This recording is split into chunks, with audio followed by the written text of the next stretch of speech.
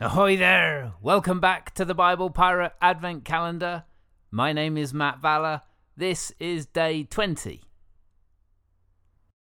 David had just returned from defeating the Amalekites when the news reached him that Saul and Jonathan were dead. His grief was intense, but the next king had yet to be declared. Judah proclaimed David as their king, but the other tribes proclaimed Ishbaal, one of Saul's sons, as king. For a long time the house of David and the house of Saul were at war, but in the end David won, and all the tribes came together to make him king over all Israel. The first thing David did as king was to capture the Jebusite fortress in the hill country of Benjamin that had remained independent despite all the battles of Joshua and the judges that followed.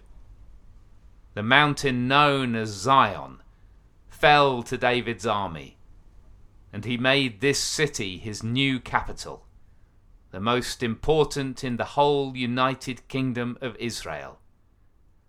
He called it the City of David, but we know it by the name Jerusalem. David's reign was long and full of struggle. He continued to win victories against the Philistines and other enemies who would attack Israel from its borders. But the struggles were not only from outside. David's own brother, Absalom, tried to replace him, and his family fought among themselves. But David remained king throughout all these years, and went down in the history of Israel as the first true king, and the very greatest, to which no other could ever compare. There are many other stories about the life of David, both his successes and his failures, and the many songs he wrote that Israel sung. Maybe we will hear these tales another time, but our story must keep going.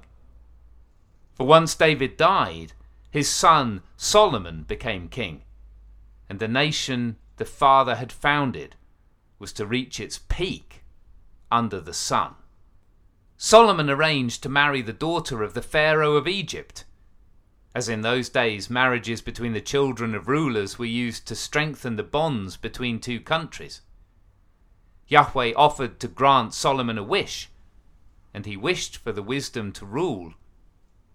Yahweh was impressed with his answer, and not only made him wise, but extremely wealthy as well.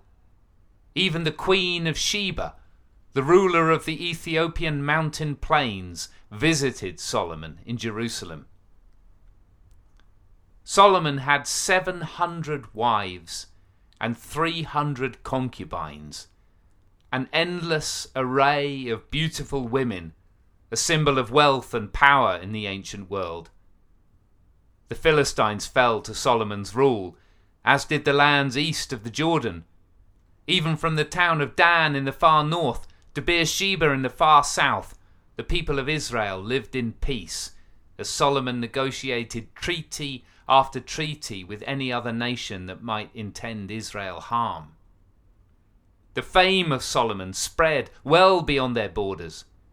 He composed over 1,000 proverbs and was an expert on trees, animals, birds, and fish. Ambassadors and even kings visited him from all over the region just to listen to the wisdom of King Solomon of Israel. But of all these achievements, perhaps the most important, and certainly the most significant, was the temple he built for Yahweh on one of the great hills in Jerusalem. It was an enormous structure, and Solomon spared no expense. Gold-coated palm trees and a great sea of bronze were among its furnishings. Its walls were high, and every inch of its interior was panelled with cedar wood carved in extraordinary designs. And at the very centre, in the inner sanctuary, were 2 cherubim carved from olive wood, facing forward, each 5 meters tall, like lions with human faces. Cherubim are winged creatures, and each of their wings had a 5-meter span, so that they spread out across the sanctuary 20 meters from one side to the other. Once the temple construction was complete, all the people gathered in Jerusalem for its consecration, the sacred ceremony to make it a holy place.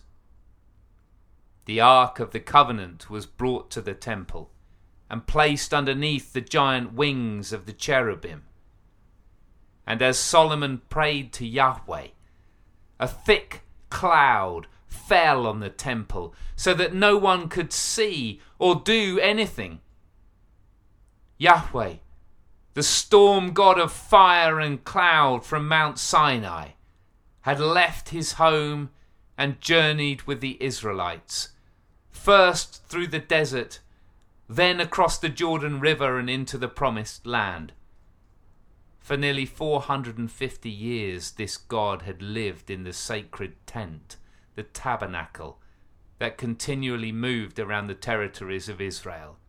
And now, nearly 500 years after he rescued his people from Egypt, there was a new temple in Jerusalem, fit for the God of Israel. Yahweh had a new home.